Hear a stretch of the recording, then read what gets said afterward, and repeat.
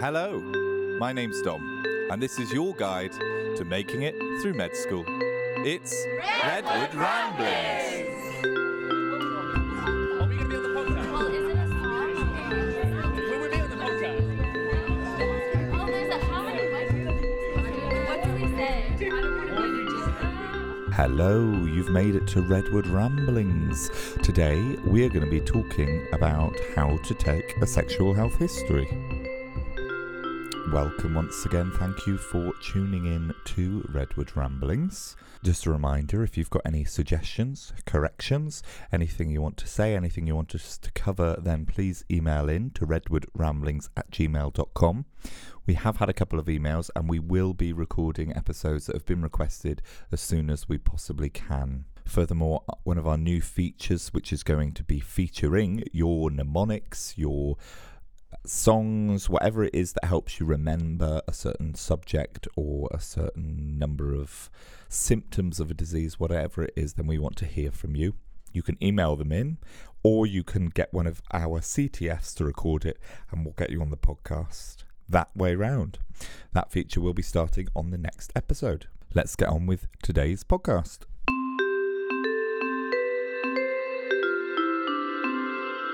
I'm here today with Rachel. Hello. Hi again.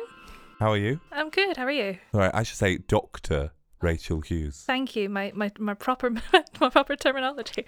No, Rachel's fine. It's grand. First things first, Rachel. What did you have for dinner last night? Moussaka.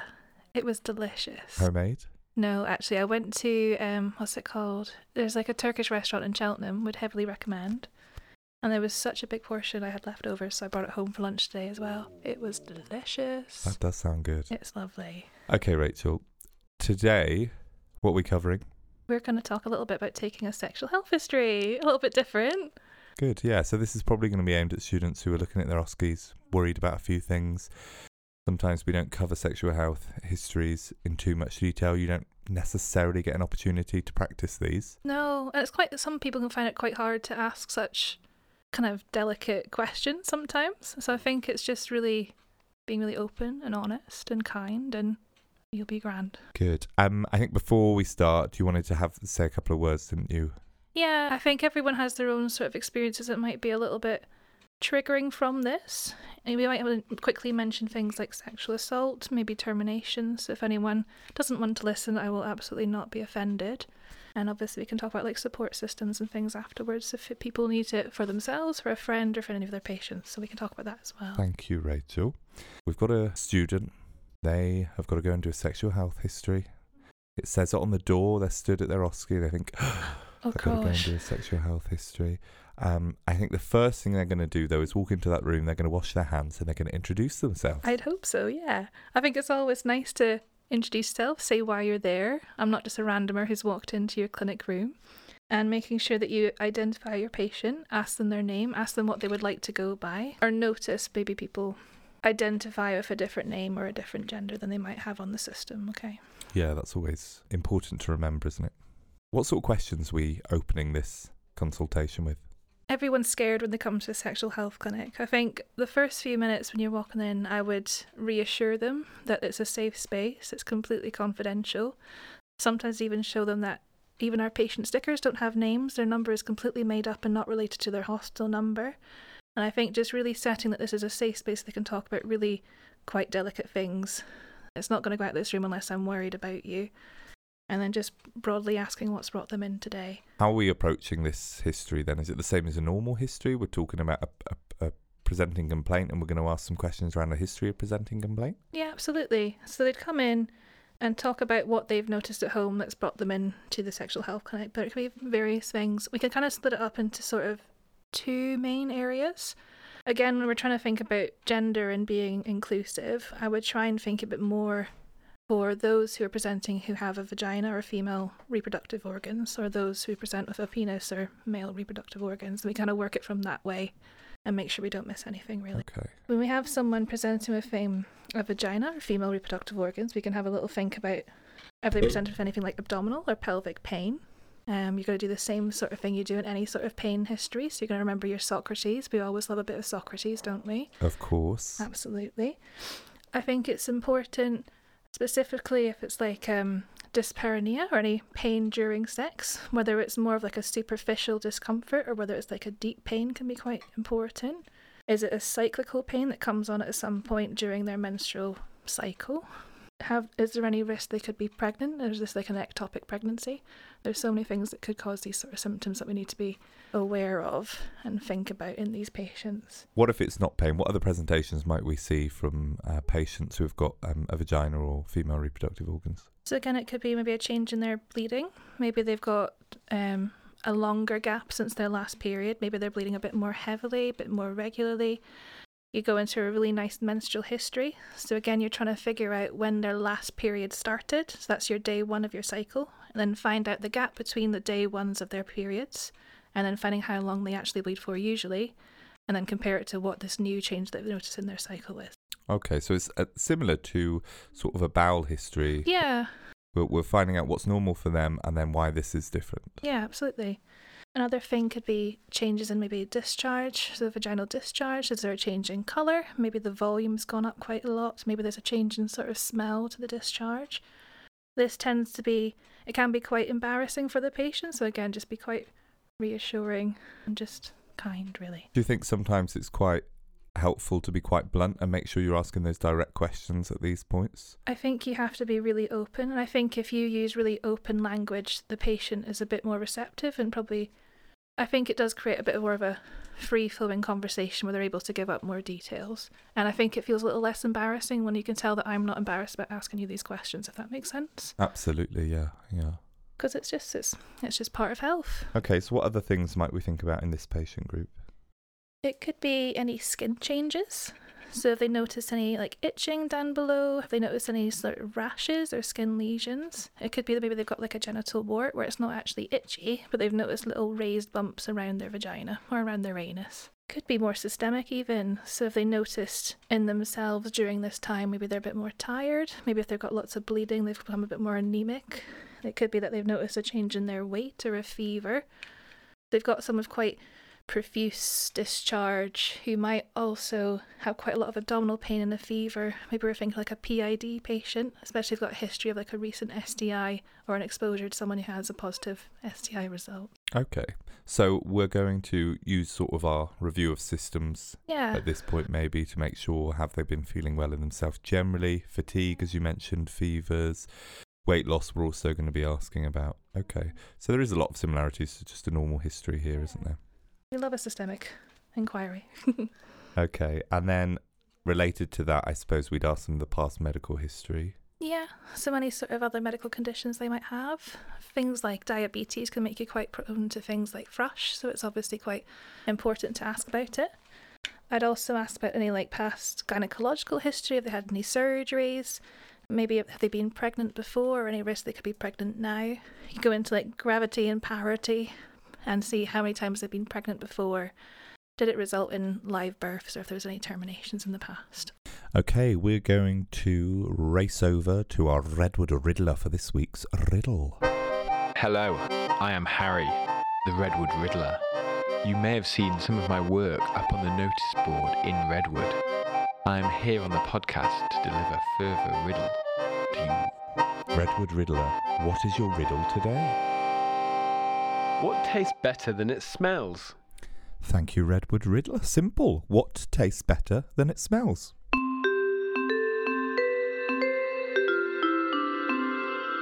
And then if we're thinking about our other patient groups, so those who present with male reproductive organs, it's a little bit different. Some things we don't need to ask about.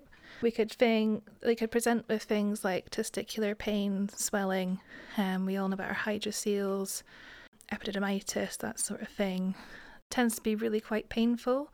If you've got like a young man with really acute onset severe pain, you might be worried about like testicular torsion.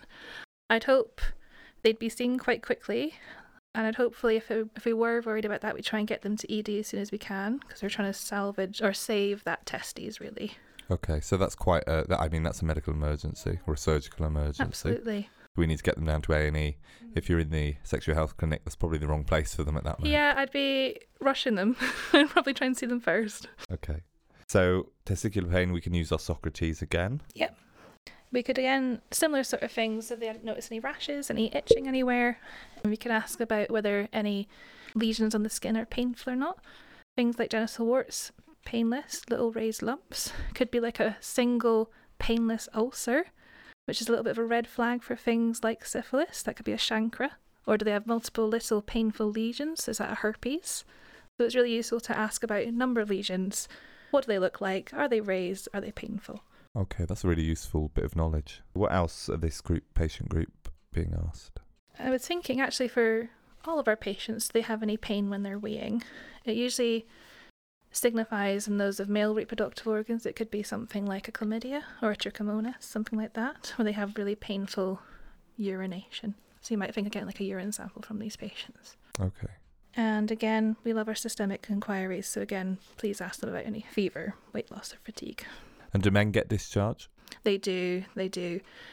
And I think they're usually the most anxious patients when they come in, because I think they've heard horror stories about what the testing is like. And I want to reassure you, if you do have symptoms, it is not as scary as you think. They just take a little sample discharged right from the urethral meatus and then take it for microscopy.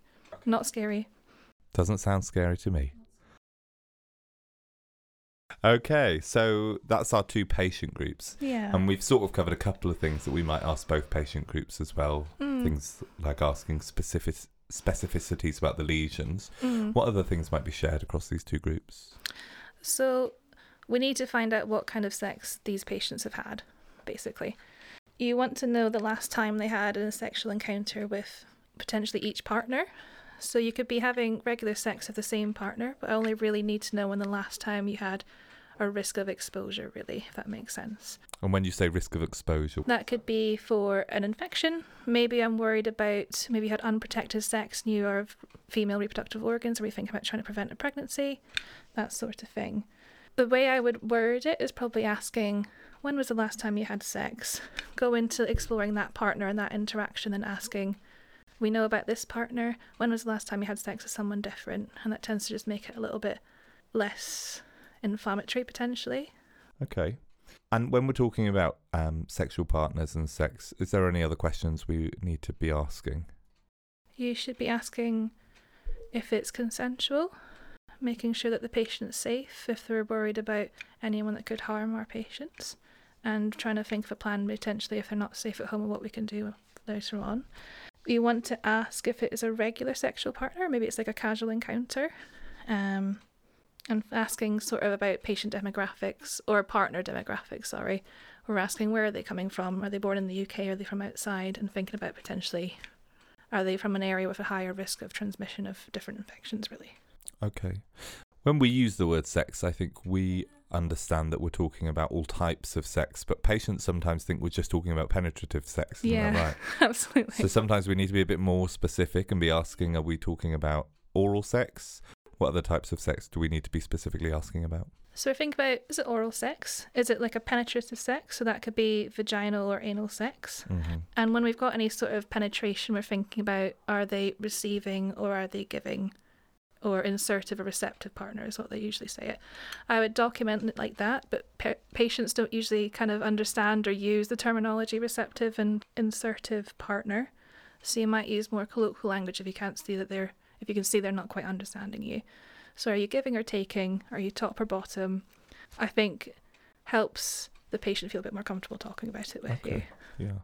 I think another important thing is establishing if there's a risk of pregnancy, asking about what contraceptions they're on. So it could be that they're just using like a barrier method, like a condom. Maybe they've got like a long-acting contraception, so things like coils, injections. Make sure you're asking when they were placed and when they're due to be refitted. Some people kind of think fit and forget, and then they realise, oh, actually I'm right at the end of my coil. Am I actually protected? Or are they using things like pills that could be missed? Maybe they've had diarrhea and haven't really absorbed it, and just asking all those really itty-bitty questions, really. Okay.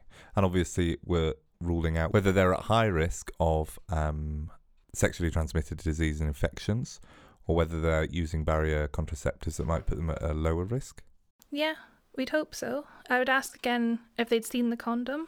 Are they sure that there was no risk of it snapping or anything? Did you use a condom every time you had sex? Because some people are naughty.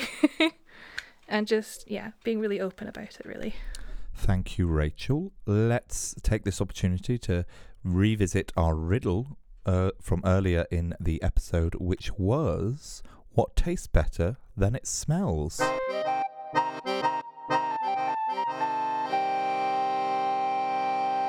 Wow, I love that theme tune. The answer is your tongue.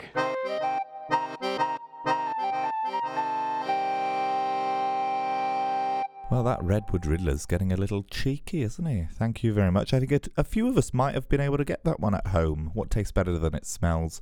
Your tongue, of course.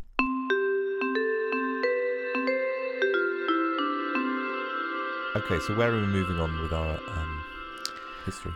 I think, you've asked about this one partner. I think the way I always used to do it when I was working in a sexual health clinic, can you guess? I would kind of ask about the 3 most recent sexual partners they have. It doesn't really matter what kind of window period that was, but it gives us a good idea, for example, if you've got contact tracing, who to kind of look out for. If, for example, they might have had more than 3 partners in the last 3 months, I would try to establish the total partners they've had in the last 3 months. So we've got a good idea of who might have been exposed and thinking about like window periods for different infections. Okay. 3 months is quite commonly used because all of our common infections kind of come in within this window. Things like chlamydia, gonorrhea, you'd expect to test positive about 2 weeks after encounter.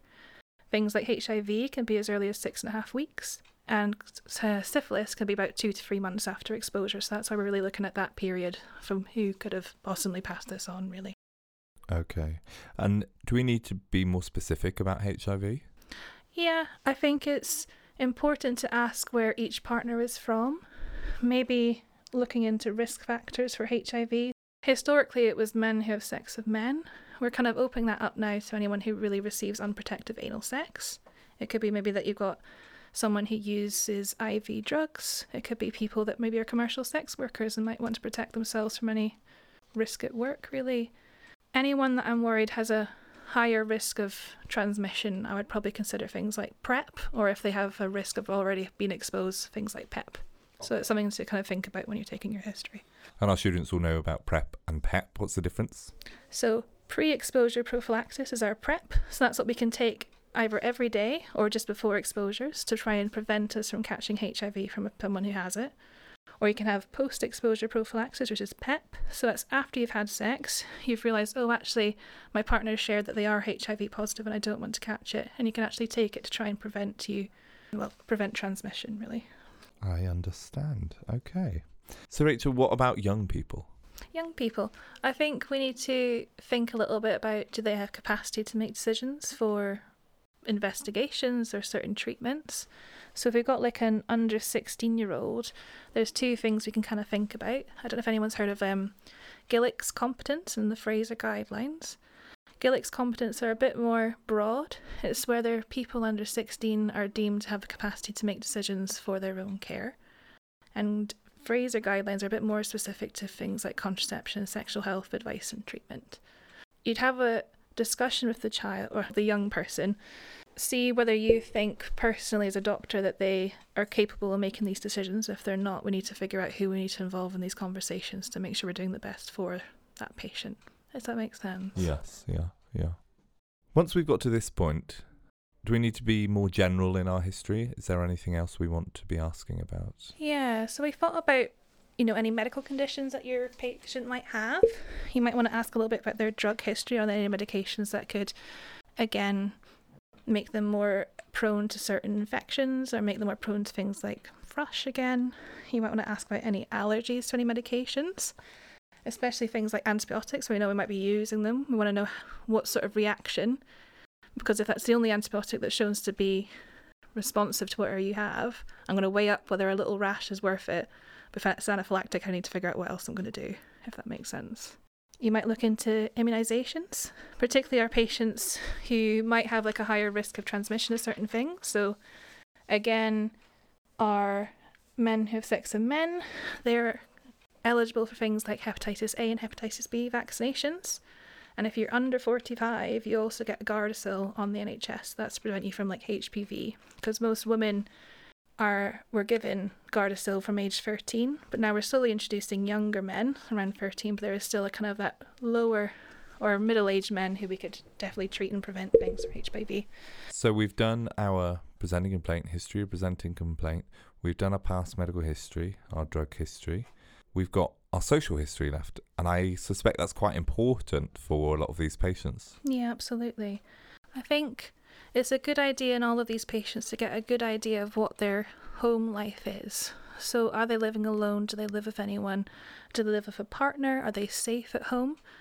A lot of patients we need to think about, is there any risk of like domestic violence potentially, and making sure that they've got some support network for these vulnerable groups really. There, within each sexual health centre, there is like a vulnerable adults or vulnerable children's team, and they actually help look out for these patients and make sure that they've got someone to talk to and offer help if needed really. Is there any things we can notice, any red flags, anything, any triggers that we might pick up on that we need to maybe ask more questions about? Yeah, there's certain things that kind of ring a little alarm in your head. Sometimes people are a bit hesitant to give up some details. Sometimes their partner might insist on trying to come into the room with you. So I think you always have to be quite clear that I'll start my consultation alone with the patient, and if they want to bring you in later, that's completely fine. Especially if being examined, you might make you feel more comfortable.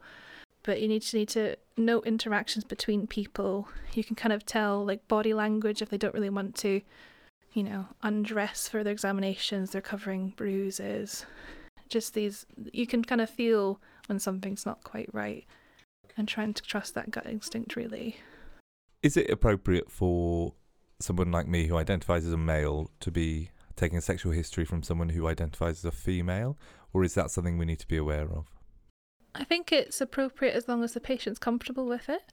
I think obviously people from like different, cultures or backgrounds might be a bit more uncomfortable with like someone of the opposite gender or sex from you. A lot of clinics will actually ask you beforehand if you're comfortable seeing someone of a different gender, just to make sure that they don't turn up and then feel kind of pressured in any way to see someone that they don't feel comfortable with. I think really for any sort of sexual health history and particularly examination, you should have a chaperone at all times, just to make sure that the patient always feels that there's someone there advocating for them and will step in potentially if they think it's inappropriate. Okay. As with all our social histories, we're going to ask about smoking, Yes. alcohol, Yes. recreational drug use. Yes, chemsex. We have to think about chemsex. Really important. So what's chemsex? Chemsex is quite popular in certain groups, and it's when they take some substances to kind of enhance their sexual experience.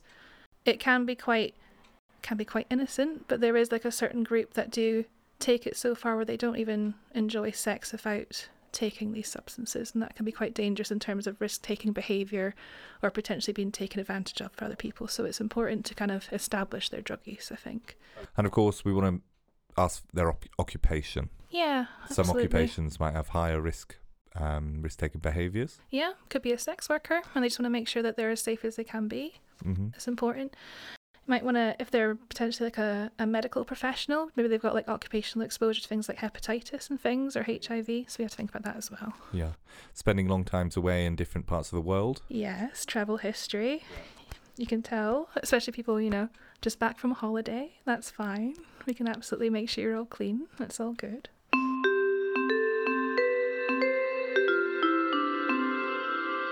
It is now that time for... That word's that for what? Is it because it's Latin? Why's that word called that word? It's etymology. Today we are going to be finding out about the etymology of herpes. Hopefully you'll all remember that herpes viruses are a large family of viruses that can cause all sorts of infections in adults, children, all of our population in medicine. Herpes comes from a Greek word which means to creep or creeping, and it was described in lots of Greek textbooks when talking about different diseases. Lots of diseases were described as creeping diseases, and it's thought that actually the herpes or the varicella zoster virus, which as we know follows the nerve roots and spreads along the nerve roots cutaneously, is thought to sort of picked up this use of the term herpes, which means creeping. Now, interestingly, herps is a word to use to describe amphibians and reptiles, and that comes from a similar stem, which means a creeping animal. Maybe not so interesting to you as it is to me. That word stands for what? Is it because it's Latin? Why's that word called that word? It's dometymology.